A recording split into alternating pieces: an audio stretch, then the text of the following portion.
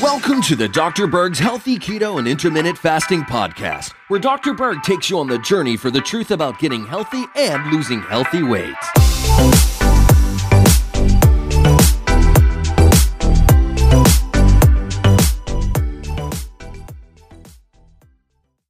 Recently I was sitting down at a table and I was looking over and I noticed someone's right ankle was completely swollen. Okay, their foot was swollen, the lower leg was swollen, but the left foot wasn't swollen. And I was very, very tempted to go up to her and start asking questions. Because typically what happens when your right ankle or foot is swollen, you have edema, that's usually a liver problem, cirrhosis of the liver. And I looked down and to see if there was a protruded belly, like called ascites, and there wasn't that. It was definitely a belly, but it wasn't protruded. Now that's not the only way to diagnose a liver, but it was just one indication if there's advanced liver problems. But sometimes I get into trouble because I tend to want to evaluate the person and figure things out when they might not want to be evaluated. But based on where someone is holding fluid, edema-wise, you can tell a lot about what's going on in the body. So if the right ankle and foot is more swollen, think liver. If the left foot and ankle is swollen, think more heart.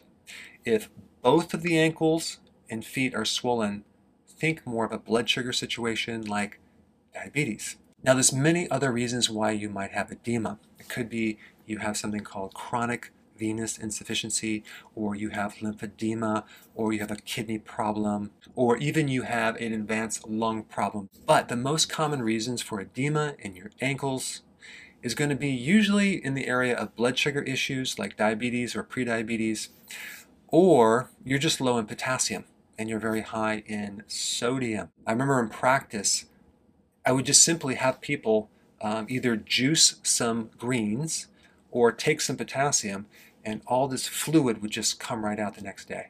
So potassium is very, very important, and it just tells you that they're just not consuming enough greens. They're just doing heavy salt. And I don't actually recommend cutting down your salt. I just recommend increasing your potassium by consuming more greens, like a really large salad every single day would be great. Now, let's talk about diabetes. But what happens when you're diabetic is you get destruction of your vascular system, especially in the capillaries.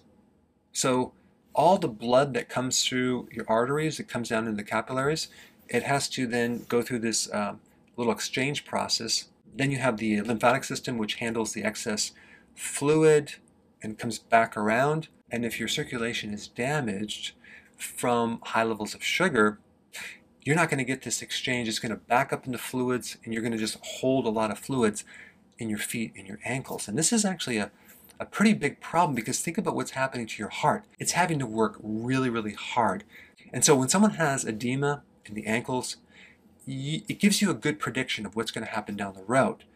And so unfortunately, when people go to the doctor for edema, they give them a diuretic. They're treating the symptom. The symptom is not the problem. It just tells you there's a problem there. And just by getting rid of the fluid, you never change the diet. You never get the potassium in there. You don't correct the blood sugars. And unfortunately, when you suppress the symptom, you're hiding the symptom, and you're lowering the awareness that the problem is still there. Because you're taking these diuretics every day and you're just getting rid of the fluid, and you're thinking, oh yeah, I'm fine. So if you're watching this right now and you have swelling in the ankles or the feet, definitely start asking questions, start to investigate an underlying cause. If you're on medications, definitely also find out the root of this problem and start to correct it so you don't end up down the road with a bigger problem. Hey, before you go, if you're benefiting from any of my content, I would love to hear about your success story. Please share it in the link down below. Hey guys, I just want to let you know I have my new keto course just came out. It's a mini course. It covers all the basics and how to do it correctly. You can get through this in probably 20 minutes at the very most. So if you're interested, click the link below and get signed up now.